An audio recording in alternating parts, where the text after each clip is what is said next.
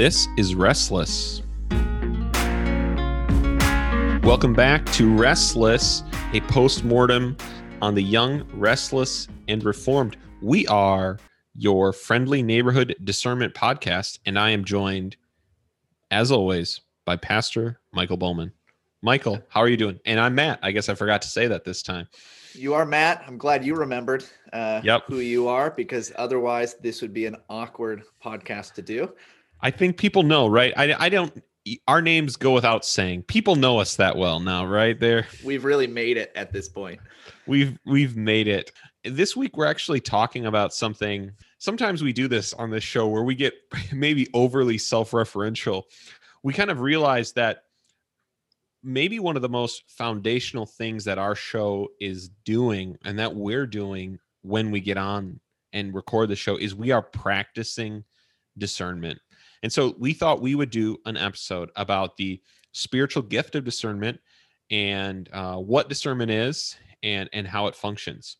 Yeah, we thought that this would be an important next step in trying to help work out a healthy approach to critique, really, to how we are trying to apply the scripture, apply the revealed will of God to understanding the new Calvinism, these various leaders and movements, as we react to these various things. Really what we are doing, albeit sometimes in a way where we are laughing a lot, what we're trying to do is we are trying to discern. We're trying to sift out the good from the bad, the right from the wrong. You know, we often talk about discernment as a spiritual gift, which it is, but I think the key verse, if you want to have one for discernment, is Hebrews 5:14. But solid food is for the mature, for those who have their powers of discernment trained by constant practice to distinguish good from evil.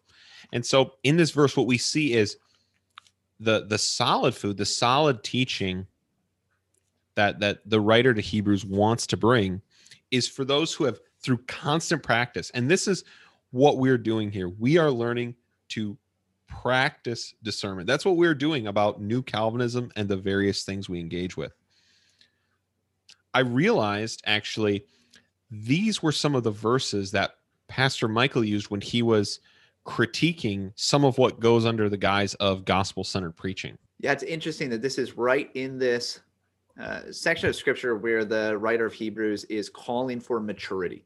What does maturity look like? How would you define maturity? What does it look like to move on from elementary doctrines, from the basic things that you should have down now, and those are your foundation? What does it look like to build upon that in your day-to-day life and in your understanding more generally of doctrine? Well, it looks like testing things according to the word. So you should have a knowledge of the word that allows you to test your actions, test the teachings that you're hearing, test what you're hearing from podcasts, even ones that you love and trust and that laugh at TGC talking about complementarianism.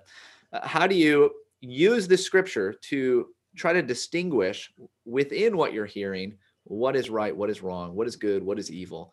And that comes through practice, like all things, right? This is any kind of maturity. It takes time. You have to grow into it. You're not born ready to run. You have to slowly work up to that point. Your muscles have to grow. You have to grow cognitively, developmentally. You start to crawl. You start to stand up, pull yourself up on things. You might need help. Somebody grabs your hands and holds you up as you're walking. I'm just imagining my daughter who's just starting to walk right now. And then at some point, you can start going and walking on your own. But even then, when you're walking on your own, you start, you toddle, you fall over a little bit here and there. You're often hitting yourself on things because you get ahead of yourself. You run too fast or you slow it down. And I think this is a good analogy for what it looks like to grow in discernment, in the ability to sift out truth in a world where God has revealed his truth, but then you have a world that is full of sin, full of broken people, and even the best of people are going to be flawed by sin in what they say and what they teach. And so how do you work through those things? You know, this year on Restless, we've called for us and our listeners to join us in being churchmen. I think the second thing I want to call us to do is to this year practice discernment as we can, as it's a gift of the Holy Spirit for the church, and is something that, according to Hebrews, we can all practice.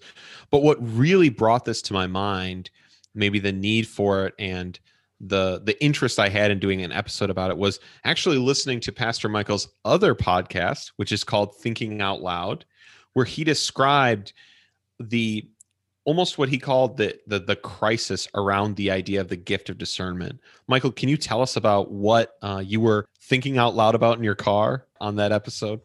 Yeah. So it's Thinking Out Loud with Pastor Michael. There are actually many other Thinking Out Louds, which I didn't know when I titled the podcast. This is just a small thing that I started to do, mostly thinking about my church and local area, where I just kind of talk about various ideas that I have that are pretty wide ranging. There is not a good specific niche market that I'm trying to hit there. But one of the things that I thought about was an experience that I had when I was in Christian college. In order to get my Master of Divinity, I was part of a 5-year program that started me in college. I don't actually have a bachelor's degree, but I started on a college side of a Christian university and then went directly to the seminary after a couple of years. And I was in a course that dealt with Christian ministry, and we had to take a spiritual gifts assessment of some kind, where you were, taking a test about what spiritual gifts you had, which, by the way, is not how you should find out what spiritual gifts you have. If you want to know what spiritual gifts you have, you probably are not the best person to say. You're not the best one to judge. But anyway, we took this assessment, and one of the gifts that came up over and over and over again with almost every single person in the class was the gift of discernment. And the professor himself was like shocked by this and was kind of looking around like, are you sure you all have the gift of discernment? Like, it was like every single person said, yep, one of my top gifts is the gift of discernment. And I was one of those people that said, I have the gift of discernment, because I think I actually do. I think it's been borne out. It was something that I've been told. It was something that was proven in the church, that like, it wasn't just me thinking that. But I also remember thinking that here I'm in this class. I know a lot of these people, at least somewhat. I'm not, the best of friends with each one of these people, but it's a small school. So I know somewhat about how these people live. I've heard how they answer questions in a Christian ministry class. They don't have the gift of discernment. That's what I thought. I thought like maybe some, but very few of these people actually have the gift of discernment. And yet they all think that they do. So there's this problem that I think is just true of evangelicalism in general, where, and this was just a microcosm of it, where everybody thinks that they are pretty discerning. Everybody thinks that they're not going to fall for the false teaching. They're not going to fall for the sinful living. They're not going to listen to the serpent and want to be like God. They're not going to fall for that kind of deception. It would be obvious to them. They understand what's going on. Everybody thinks that they're the best judges of what is and isn't true.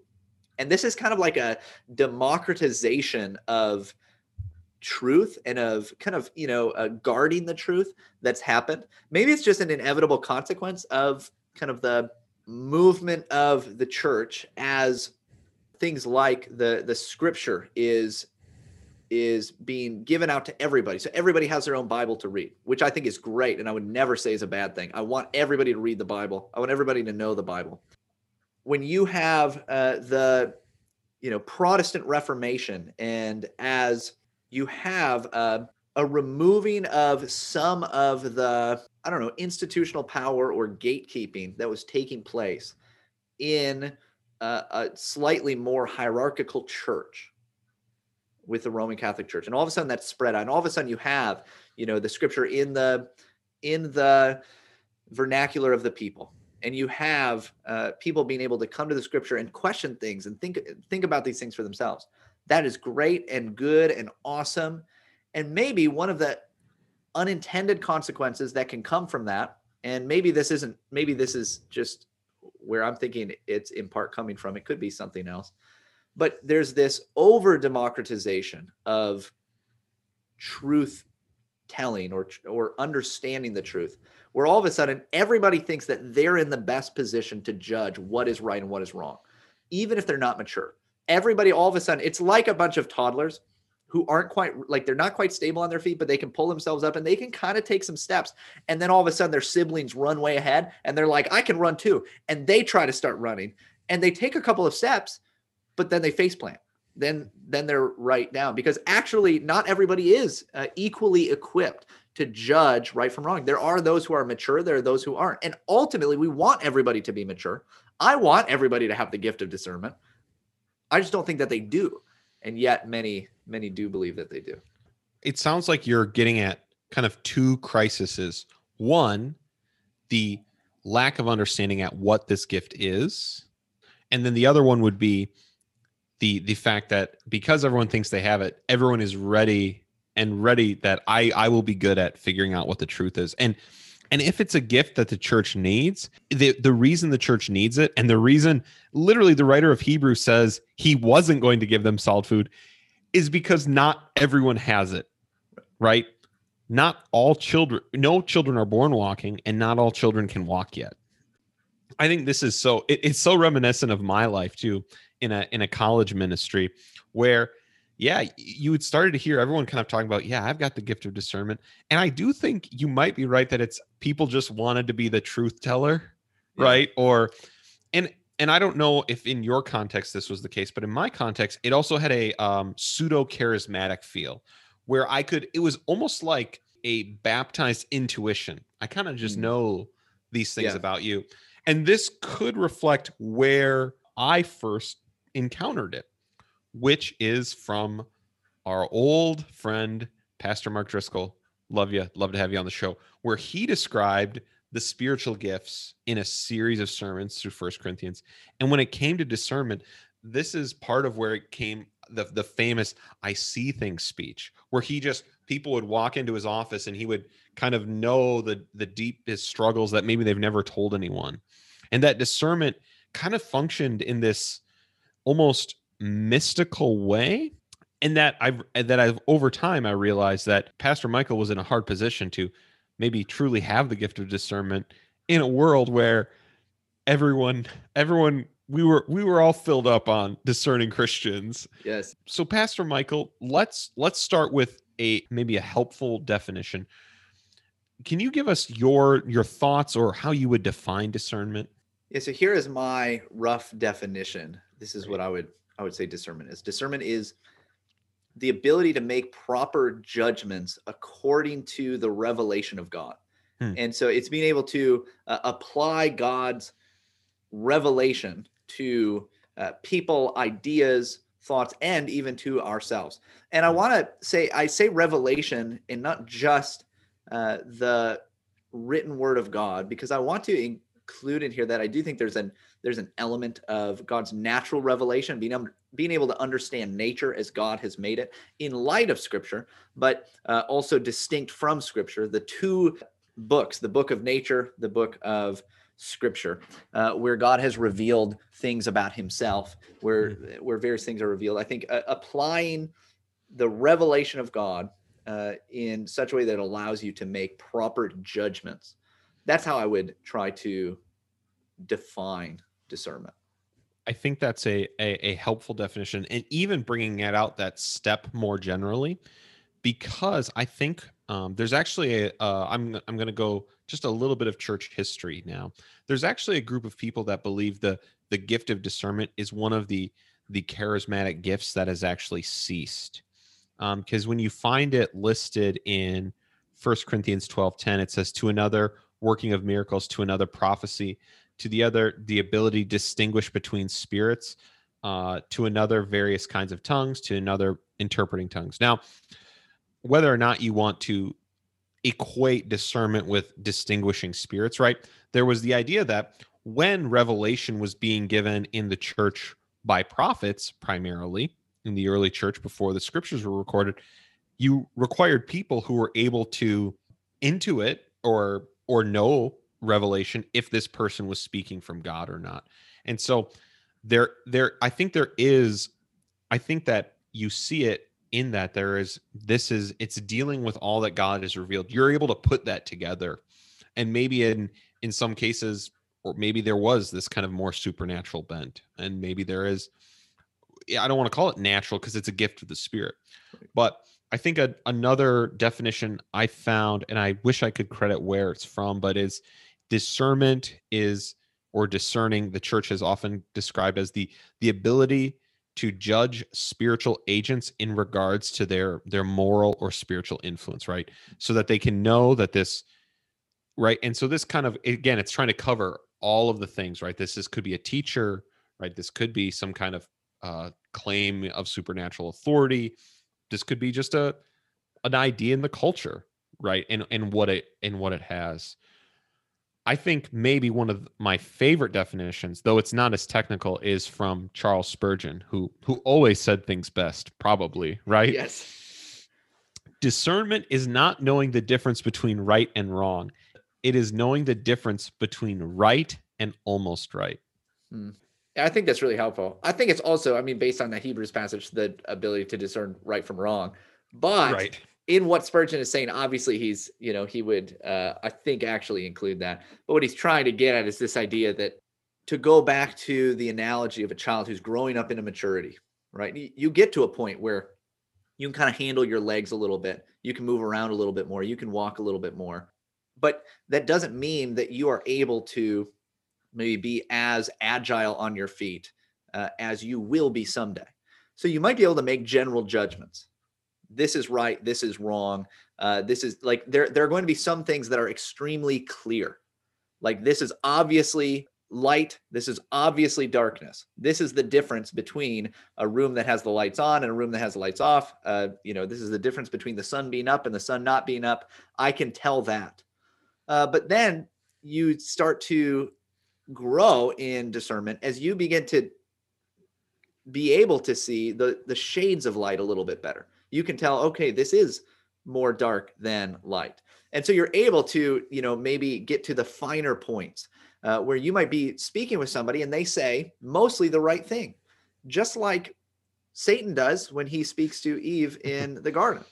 Some of what he says was true, but then some of it was false. And he twists the words just slightly. The best lies are 99% truth, right? They're almost all truth because that makes them actually believable.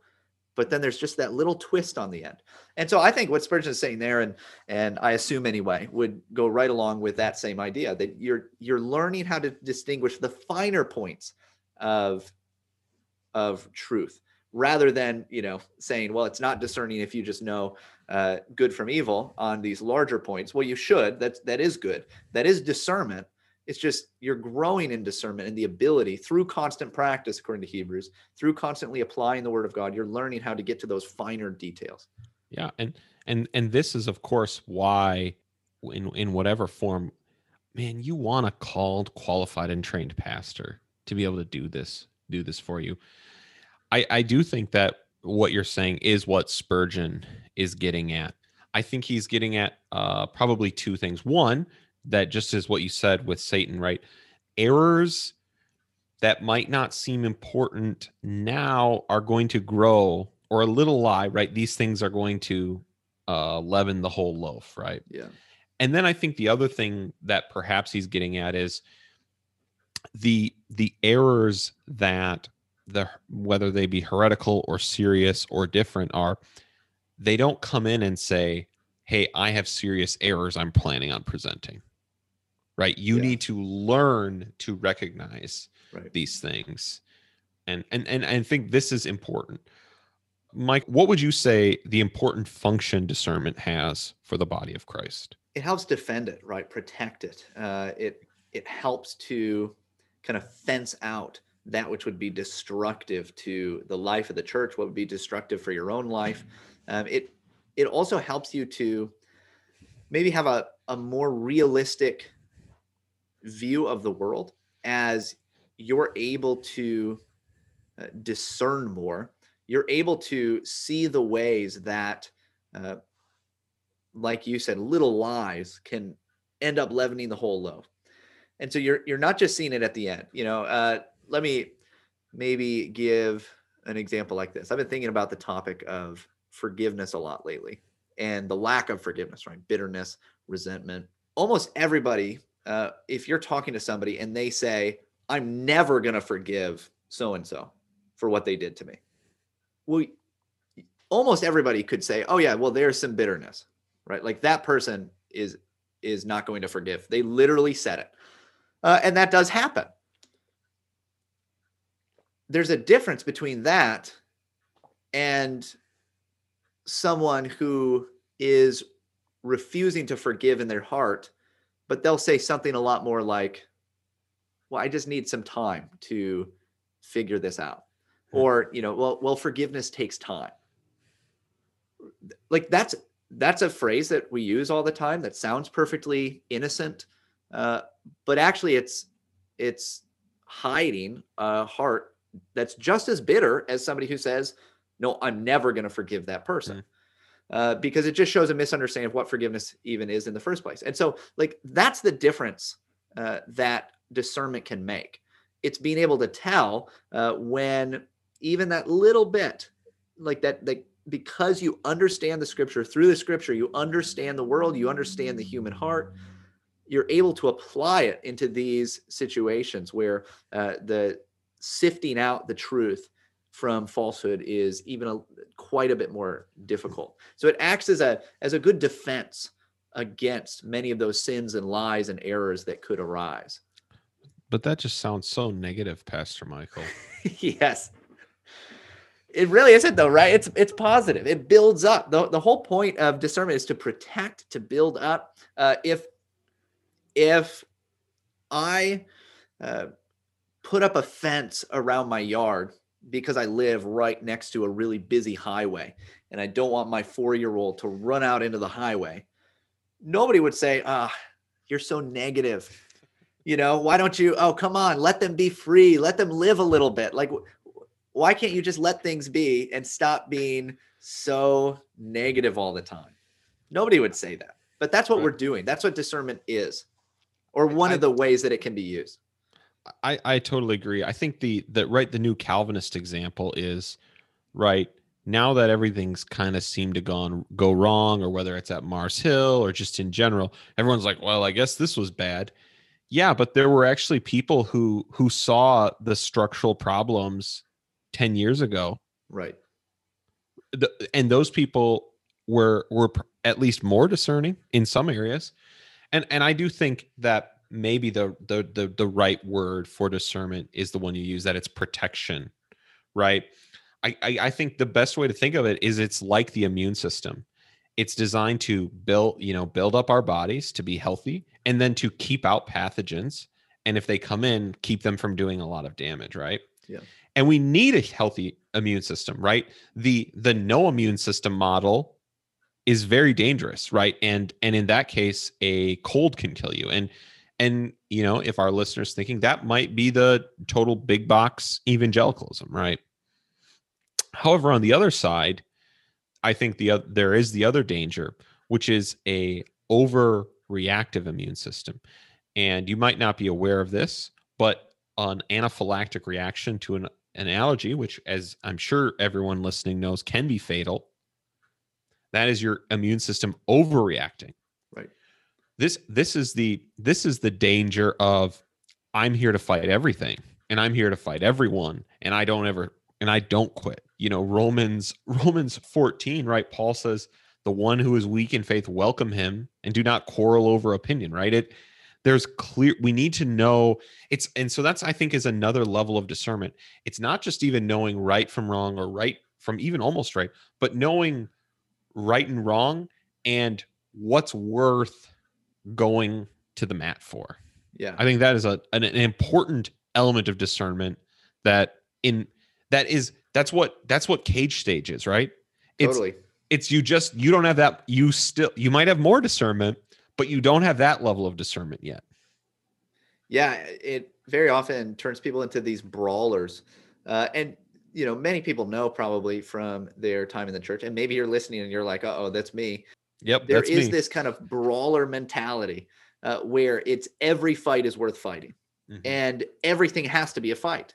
And that's the body attacking itself, right? It's actually unhealthy for you to act in that way. I think often there are many who think that they have the gift of discernment, who like to constantly call out and point out all the problems that are going on outside of them with their pastor and his preaching, with something that's going on in the church, their local church, with something that's going on in the broader church. And they might not be wrong. Some of the time they're probably right. That's the thing about, an overactive immune system. It's right some of the time, but also it's killing the body. And so whether or not it's right, it doesn't really matter when you're a brawler, because you're just fighting everything. And what this sort of mentality needs is actually better discernment, the kind of discernment that allows you to discern your own heart, your own motives, your own actions, so that you can see, maybe it's more important that I focus on creating the kind of character in my own life that is necessary to actually go about helping the rest of the church learn how to be discerning. So there's this inability to see your own problems, and that in itself, I mean, just think of so many discernment bloggers and so many who are the discerning types, and they're on Twitter and they're talking about all these horrible other Christians or false teachers, and their own lives are a total wreck. And so why would you ever want to listen to something like that? Right. Let me now stick up for the discernment bloggers. I get to be the good guy. Actually, I'm like, Michael always tries to take the good guy, and I just tried to take the good guy angle from him. But because I'm sticking up for discernment bloggers, I'm actually now You're kind of the bad guy. Yeah, I'm now the ultimate bad guy. That's right. Because I do think there are, I think that there's and Michael and I aren't doing this. This is probably why I'm saying this, is there's a way to be like, the way you did discernment, your tone, all these things, that's always what the problem is. And that's not what Michael's saying. That's not what we're saying. Not at all. There are problems of being a brawler and an overreactive immune system. That's totally true. But there's also the reality that I think the fact that when Michael says discernment blogger, you're like, oh, that's kind of dirty, right? Like, you wouldn't be like, well, the guy with the evangelism ministry, you'd be like, this is one of the few words that the scripture says we should grow in that we're like, well, the people who do that though, they're kind of the worst. Right. And I think that it is important for us to take a minute and actually think about kind of why we hate it, why we hate discernment. And maybe one more thing before we get here is, and I probably tend towards this, so this is just me talking to me right now, is because discernment is the immune system, is a protection thing, it's not everything. And so if the predominant thing you listen to and you enjoy and you're involved in is discernment, you're out of balance, right? That correction, we want you to practice, right? I'm saying that probably most people here need to do more of that. But if you're like me, you probably can handle playing with your kids or leading a Bible study for new believers instead. Michael, when I say I think predominantly the church and maybe most people in general kind of hate discernment, do you agree with my statement, or how would you respond to it? I think that's true. And just to try to put into practice some discernment, what you want to lay out is there are people who don't like the idea of discernment ministries, discernment bloggers, this type of group, because those that they've experienced or seen were horrible, right? Because, if you didn't know anything else and all you knew about your immune system is that when you eat peanuts, it tries to kill you or something like that, you might think, oh, well, the immune system must be a bad thing. Like, if that's all you knew about the immune system, you might think that. So you could say that there are probably some people in a camp where that's just all they know for whatever this discernment stuff is. And it has come across as really bad. On the other hand, I think the majority who react negatively to the idea of discernment or discernment being practiced by some is probably more because the evangelical culture in America is one of niceness. It's one of trying to do everything that we get along, trying to bring everything down to the least common denominator so that we can all fit, right? We all fit in. We're all, everything has to be agreeable. and everybody's welcome, right? Everything's about trying to get everybody in the room together without any conflict. And the problem with that is that when anyone enters a room together, there's probably going to be conflict, right? Right. Because we are sinful. And maybe some of it is that people don't recognize how there's maybe a lack of discernment in recognizing just how sinful we each are and how likely it is that we are going to fall into error, not like the other guy, right? We would like to say, oh, well, that could never be me. Oh, I would never deny core doctrines of the faith. I would never deny something about the deity of Christ or the humanity of Christ or any of these things. Like I wouldn't do that. I would not fall to a false teacher. I wouldn't read a book by someone and be drawn away into some false understanding of the faith. But actually, yes, you would, right? Like that's if Adam and Eve in their innocence, morally speaking, right? Before sin was even in the world, if they could fall into sin, well, so can you, right? Like because you're born into it. It's part of your nature. It's natural for you, at least according to your old nature, to fall into sin, to fall into error, to believe what is false, and you're surrounded by it all the time, and it grows up from within you. The old man still clings on and is trying to drag you into false belief. There are still, this world is still with devils filled, as the hymn goes, and like there's still deception everywhere, and so there's still this need to kind of recognize, again, have the discernment to say, oh, actually, it would be possible that I fall into these things. So we need some discernment going on to help try to keep those defenses up, to try to keep this healthy immune system going, where we can try to figure out before things get really bad, before it destroys a church, before it leads you down the path of apostasy. Before that happens, the reason we have discernment is to stop those errors before they grow, to pull the weeds before they take over the whole of the garden. I think you hit at two of the big reasons that when I say people hate discernment, what I mean is I think the number one is this spiritual reality of remaining sin, fighting sanctification. And I think that does it in us. I think that does it in the church, right? Why when there's a battle of doctrine in the church, right? Why are the reformers hated? Why does